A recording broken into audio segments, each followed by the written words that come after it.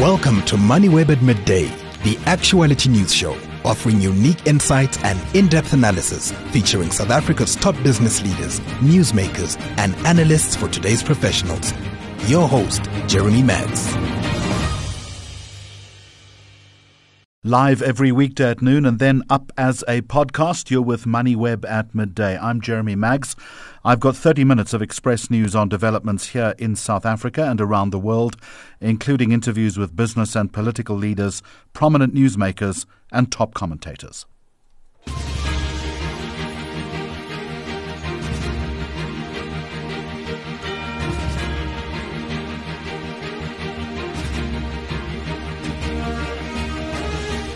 It's Wednesday, the 15th of November, and coming up on the programme, the impact of port delays in Cape Town and the impact on the 63 billion rand fruit industry. A new food labelling regime, but who actually reads labels? The new Democratic Alliance leader in the Western Cape and his thoughts on economic disparity in the province, and why corporate South Africa is hiring the wrong people in the wrong manner.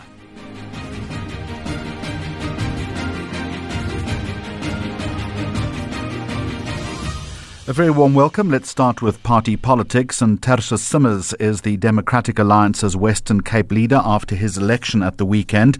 He has, as you might know, been the party's interim leader for the past 22 months or so, following the resignation of two previous leaders, Bonginkosi Madikizela, who stood against him on Saturday, and then Albert Fritz, who faced sexual misconduct allegations. Simmers joins us now on MoneyWeb at Midday. Mr. Simmers, at the very end, how big was your victory compared to your opponents, and do you have a working mandate? Hi, good afternoon, Jeremy, and good afternoon to all those who are following your podcast. Now, indeed, the voter difference in terms of support, I nearly got 2/3 of the mandate from the close to 1,000 delegates on Saturday morning at the Congress. Do you have good relations with your two challengers? Yes, no, indeed. The beautiful thing about the DA Western Cape, like any other the DA province, provincial structure, is after Congress, we all move towards working together and ensure that in the best interest of the Democratic Alliance Western Cape, fully understanding, that a clear mandate has been given to the leader and his supporting members of the Provincial Executive Council.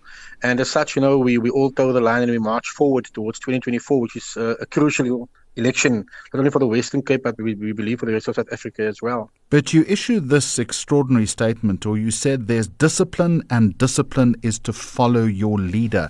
I'm interested to know what you meant by that and whether that is an indication of not all being well. Well, no, indeed. I'm after 23 years in the Democratic Alliance. I do believe in values and principles, which are the key drivers of discipline. That's discipline amongst all rank and file, because irrespective of which titles we bear on behalf of the Democratic Alliance in government or at party structure level, we all are bound by the same discipline. We have values and principles set. It's within our federal constitution. And, we have seen since 2014, the bigger the party has gotten in the Western Cape, to a certain extent, various aspects of ill discipline has been noted.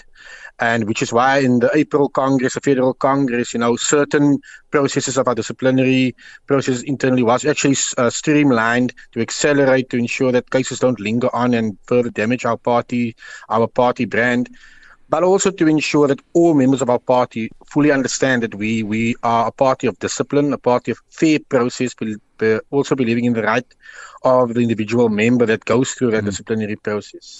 I'm interested to know, just looking through your list of office bearers, as far as the province is concerned, as a percentage, how many women are represented? Well, in terms of women, remember we are in the PEC, we have two deputy chairs. We have one additional member. If you look at the expanded version of our PEC, we also have one regional lead in terms of the East region, which is Alderman Vanolia Fortuin. So we are fairly representative in terms of women on our PEC structure as well. It's not really enough, though. It sounds as if it is male-dominated. Well, look, at the end of the day, you need to look at the number of members who put their hand up to be candidates for specific positions, but also shows a clear indication of the support within our own structure, given the three regions. And if you zoom at a regional level, the representation of women is even more representative in our three regions of the Western Cape. But I'm talking about provincial in this particular instance. It's interesting that more women don't put up their hands. Well, looking at we are, like I said, we are a party that opens up its processes, and individuals who feel they want to be part of that Congress process, they put their hands up. We do encourage that also at a provincial level. Hence, you have a number one deputy chair and a number two deputy chair, as well as an additional member, all seasoned politicians and empowered as well in that regard. You said after your election that you will return a stronger DA to power in the Western Cape. What are the numbers? How much stronger do you think? Well, obviously, the clear benchmark that we have been focusing on prior to the 11th of November, when I was the interim leader, was setting, mechanisms in motion to ensure that we come as close as possible, if not surpassing the elusive 60% mark for the DA Western Cape. The closest we have ever managed to get to that elusive 60% benchmark was in 2014. And given what we have noted in the various by-elections across the Western Cape over the last 22 months prior to the 11th of November, we have seen phenomenal growth.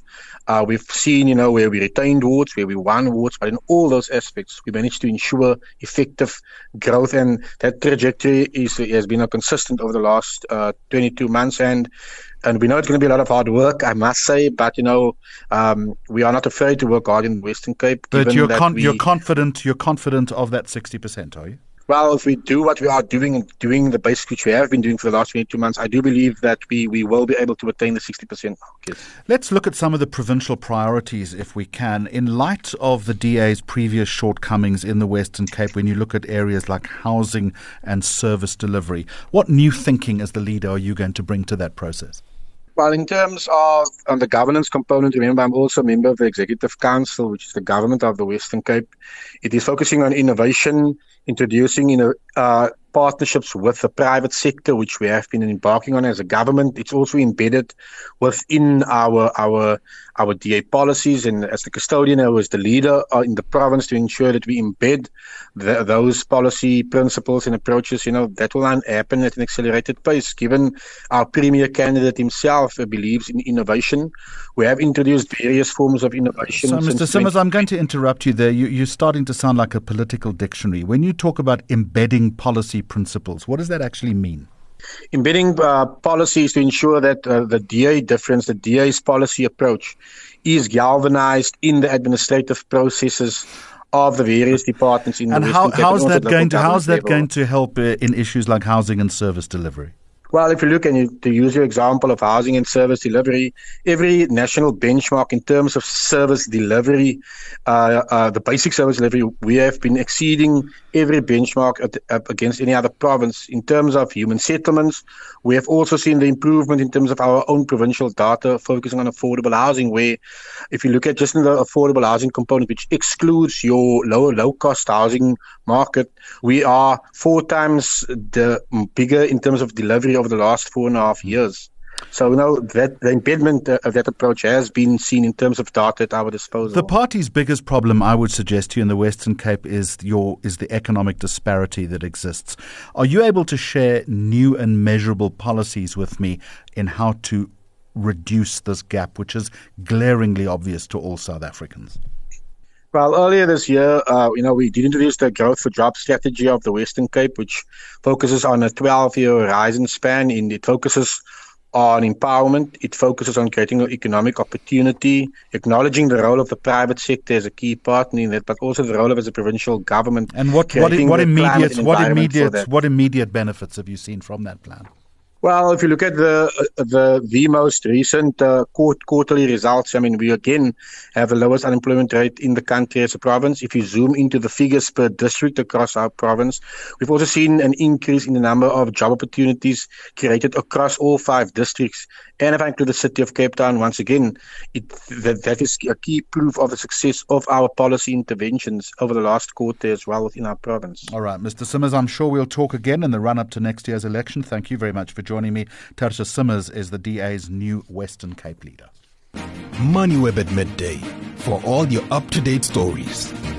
I want to stay in the province, and Cape Town's port, once a cornerstone of South Africa's fruit export industry, is now facing significant challenges. According to Phumulani Rachitanga, Chief Executive Officer of Fruit South Africa, the port's current inefficiencies are jeopardizing the nation's reputation as a dependable source of high-quality fruit. She joins me now on the program. And firstly, can you elaborate on the specific issues plaguing the port and particularly how they are affecting the export of fruit? As you may have seen from reports with Cape Town, there are issues to do with delays. We understand that there's a backlog with vessels that have not berthed in Cape Town. So this affects us in terms of getting our product to the market on time, which in turn affects the quality upon arrival at the markets.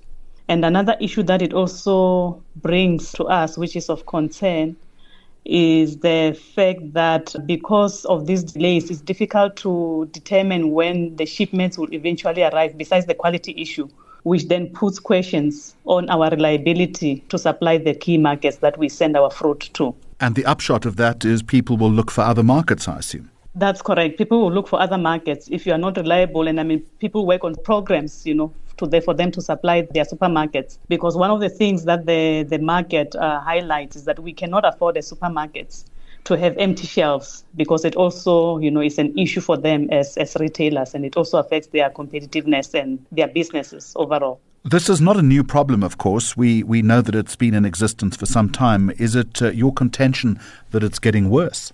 Yeah, it is getting worse. Yeah, it's not a new problem. Actually, about 2 weeks ago, we were celebrating the 10th anniversary of Fruit South Africa in its current form. So we were just also reflecting back, on this issue to say, these challenges were there. Most of them actually were there, even when Fruit South Africa was established 10 years ago. But we are just seeing that they are getting worse. There does not seem to be any end in sight of the problems. We are aware and we appreciate the actions that government and Transnet are looking at together with industry. But if these issues are not resolved sooner than later, we will end up in a crisis, particularly if you look at the industry at the moment, which we say is in survival mode because of all the issues that the industry or the developments that have been there recently that are affecting the industry. Looking at, things like high input costs over the past few years, for instance. What is the value of the fruit industry to the South African economy? We estimated at about 63 billion South African rand. So that's a huge chunk of money. So this indicates just how serious the problem is. You say that you're engaging with government, Transnet specifically. What solutions are you looking at, and are these solutions being implemented quickly enough, do you think? It's mainly now during the deciduous season. It has been our members in the deciduous fruit industry, the table grape industry, and then the palm and stone fruit industry, as well as the fresh produce exporters forum, where they are looking at maybe partnering in terms of purchases of equipment. So these have not yet come into fruition. We hope that in the next few weeks, there will be equipment at the port of Cape Town that will then relieve some pressure that is there at the port. If that equipment doesn't arrive or is not implemented effectively, the problem, of course, is just going to get worse, isn't it? Yeah, the problem will get worse. Particularly as the season progresses, because the season is just starting now. So there hasn't really been that much demand in terms of equipment and throughput. But if the equipment gets delayed, it's not there on time, and the season also ramps up, then that will exacerbate the problem. What are your members telling you right now? Right now is that the situation is still what it was last week, but they are also hoping for improvement. I think everybody wants to see the problems being faced addressed. So we can just remain hopeful and that everything works according to plan. And then I understand that our members, particularly in the deciduous fruit industry, will continue engaging with Transnet as the season progresses on these interventions that Transnet is going to put in place. Is Fruit South Africa starting to think about diversifying its market or at least its export routes in response to the difficulties that you've outlined? Yeah, South Africa is in that process, but that was not only necessarily necessitated by these issues. It was just that over the years, the UK and the EU have been our biggest markets combined. So now there's a drive for, exporting more to the Far East. But that process as well takes time, because to work on applications for market access, it can take you anything up to 12 years. If you may recall that it took the citrus industry about 12 years to gain access into the Philippines. That's a long time. Yes, it is indeed. All right, thank you very much for joining me. Phumulani Rachitanga, Chief Executive Officer of Fruit South Africa. You're listening to MoneyWeb at Midday. Now, some of the country's largest corporations at a recent roundtable conversation co-hosted by the youth development group Africa Tikkun and Microsoft have questioned whether South Africa's unemployment challenges are truly about job availability rather than a mismatch of skill, demand and supply. So what does all of this mean? Where's the problem? Can it be recalibrated? Oni Nwanyeri is the Deputy Chief Executive Officer of Africa Tikkun and is with me now. And first up, maybe just explain in a little bit more detail what the skills gap is that you're referring to and how it is affecting the employability of young South Africans. What we have found based on the roundtable that we have held with a number of players in the corporate sector and across different sectors is that the standard that corporates require in terms of the skills that they need, especially for specific sectors, in particular the digital skills sector and ICT sector, the financial services sector, and other sectors that are currently hiring, is that those candidates, the skills that they have is mismatched to the standards that they want as a whole. So that's the one thing that we notice that is a challenge. That one, the standards are not clear. There's no alignment on those standards.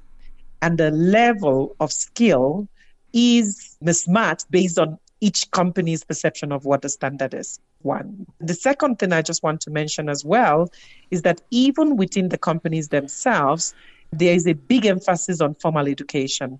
And that is a big concern because formal education is not the only determination for determining a person's ability to perform. I'm assuming that we're talking about a skills gap in the tech space. We're talking about a skills gap across different sectors.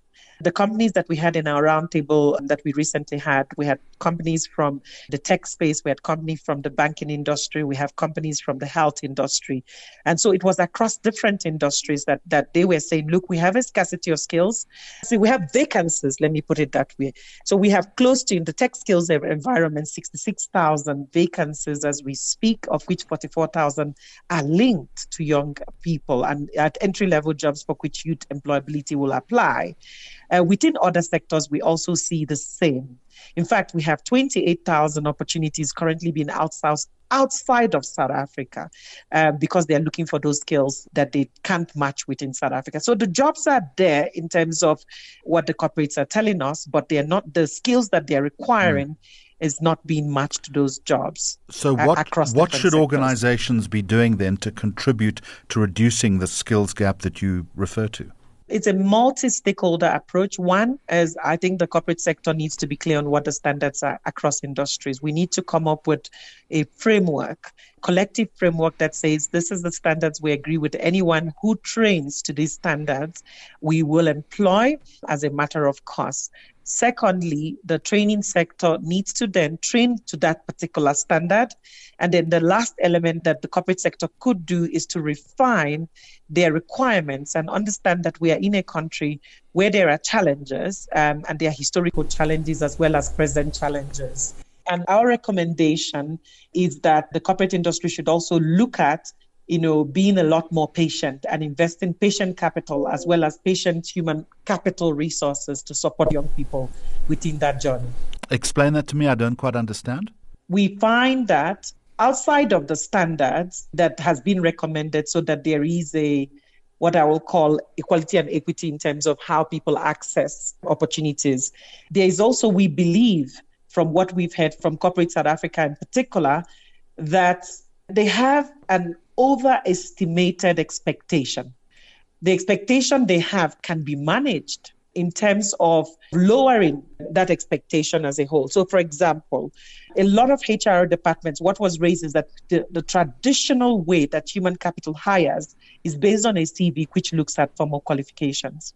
and nothing more. You start off there. And in fact, the formal qualifications are linked to, in some instances, the top 5 or top 6 universities. What we're advocating is that we should look at skills first. Skills first is who can do the job and who has the skills that meets the standard, whether they have a formal qualification or not. But there is risk in hiring someone without a qualification, isn't there?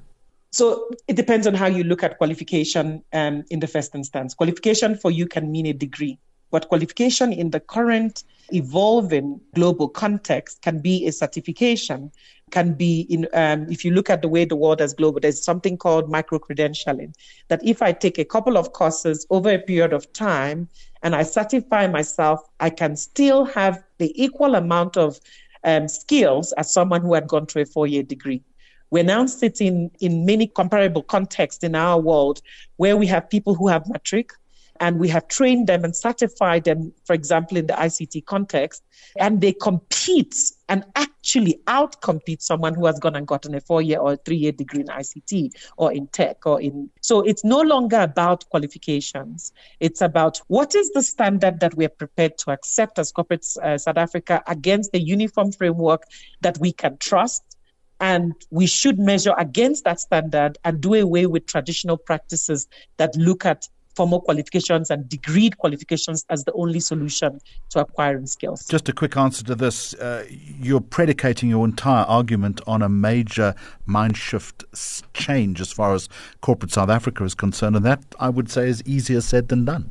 Absolutely. And that is why we're also predicating a shift in terms of collaboration, coordination. 3 things is mindset shift and collaboration and coordination. If we do not go that route, then we cannot solve the problem we currently have. We will continue to speak about youth unemployment over the next 5 years and we would not solve it. So if we want to take an intentional focus and to solve this problem that we say is one of our biggest problems, not just for South Africa, but South Africa has the highest youth unemployment in the world.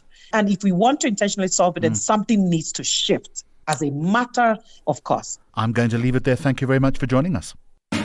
You're listening to MoneyWeb at Midday. I think it's fair to say that South Africans have a hard time figuring out which foods are unhealthy when they go shopping, but that is about to change. There are new draft food labelling regulations that have been published, but the question is, are they going to make any real difference? I mean, answer the question, have you ever read a food label? Well, I'm in conversation now with Tamron Frank, researcher at the School of Public Health at the University of the Western Cape and part of a team that has done some work in this respect. So, firstly, are these regulations welcome? Absolutely. They really are a positive move by the Department of Health. The previous draft regulations that are currently in place were last updated in 2010. And so an update is really due at this point in time.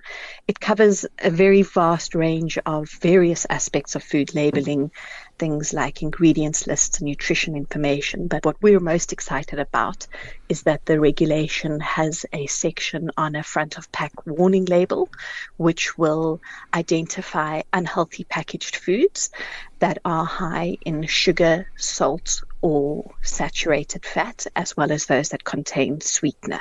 And the reason for all of this, of course, is that South Africa has a mounting problem when it comes to obesity and diabetes. Absolutely. We're seeing increasing rates year on year, and the numbers are not coming down. We're expected to be the country with the 10th highest rate of childhood obesity by 2030, which is quite scary, particularly when we think about the non-communicable diseases like diabetes, hypertension, and heart disease that obesity is linked to. So this certainly is concerning, and a lot of this has been linked to the massive proliferation in unhealthy, ultra-processed packaged foods that we are seeing being sold and consumed. And so this is really something that needs to be addressed. So explain to me then how the proposed labelling system identifies the unhealthy foods and what criteria were used to determine it. So the labelling system identifies any packaged foods that have got excessive amounts of sugar, sodium, or saturated fat, or that contain non-sugar sweetener. These are all nutrients that have been linked to poor health outcomes and non-communicable diseases. So this was developed by looking, at numerous different countries that have got systems in place at research evidence around what is unhealthy and what we should be concerned about. And then the criteria was developed by applying these models to the South African packaged food supply. So we looked at what the nutritional composition was of packaged foods in South African supermarkets and then evaluated the criteria against that so that we could identify what would be a suitable criteria to use for South Africa. The challenge, of course, is to ensure that the new labels are easily understandable by the average South African consumer. That's not always the case. Yeah, this was something that was really, really important. We know that South Africa has got 11 official languages, and we also have fairly high levels of poor literacy. And so it was important that it would be a label that would be able to be easy to understand by just the general consumer, not necessarily someone with a high education level. And so a lot of testing went into developing the labels. We started off by consulting with experts in health and nutrition and communication, and then doing focus groups with South Africans, rural people living in rural areas and in urban areas, people of different languages, people of different literacy levels, showing them different labels, seeing what was well understood, refining the label, and then coming up with a final label. And then that label was then tested in a representative sample of South Africans. So again, different levels of literacy and different levels of education and different areas of the country to see whether or not it was accurate at identifying unhealthy foods. And very pleased to say that the warning label did perform well. We tested it alongside some other labels that are also used on foods, and the warning label was found to be most effective at identifying the unhealthy foods and was well understood without any education around what the label was. It was well understood by the participants in the study, and there were almost 2,000 participants. I'm correct in saying that the iconography is a black triangle? That is correct, yes. It's a black triangle and it's on a white warning strip, and there's a triangle. If the food is high in sugar, there's a warning for sugar. If it's high in saturated fat, there's a warning for that, or for sodium, or for non-sugar sweeteners. So each one has got a triangle. There's no guarantee, though, that people are going to pay heed to labels. That's always the big problem, isn't it? Yes, you are correct. And, I think for a long time, people have been blamed for what they're eating. We often hear the term used, diseases of the lifestyle, when people are referring to diabetes or hypertension. But the reality is that we have a very broken food system, and it's extremely difficult for individuals to actually make healthy food choices. We know we have high levels of unemployment. People do not have a lot of money to spend on food. And so even if people want to make healthy choices, it's quite difficult for them to do that. And this label is, yes, going to inform them perhaps about which foods are unhealthy, but where it really, really has the potential to make a difference is that it is used then in this regulation and potentially later on in others to restrict marketing of these unhealthy products. And that really makes a big difference when we look at how marketing influences food choices amongst both children and adults. It could potentially be used, we've seen it used in other countries, in the school food environment where these unhealthy foods aren't allowed to be sold or bought into schools. Could be used in hospitals as well. So it really has the potential to be used more broadly to have a positive impact that's not necessarily an individual choice. It's more trying to change this broken food system and trying to promote healthier foods by putting restrictions on the unhealthy products. I'm going to leave it there. Tamron Frank, thank you very much indeed for the explanation. And as we draw to a close on this edition of MoneyWeb at midday, I just want to bring to your attention a couple of other stories that are on our radar at the moment. We're hearing that the State Security Agency head, Thembisile Majola, has resigned. I can also tell you that a 20-year-old student whose leg had to be amputated after it was crushed by a police Nyala that at the time was escorting Springbok rugby players away from the East London City Hall, and that was more than a week ago, has sadly died. And the Israel Defense Force confirming today that it's carrying out an operation against Hamas at the Al-Shifa hospital in northern Gaza. That's where we're going to leave it for today. MoneyWeb at midday is live at noon every weekday. then immediately repurposed as a podcast. As always, thank you very much for listening, and goodbye to you.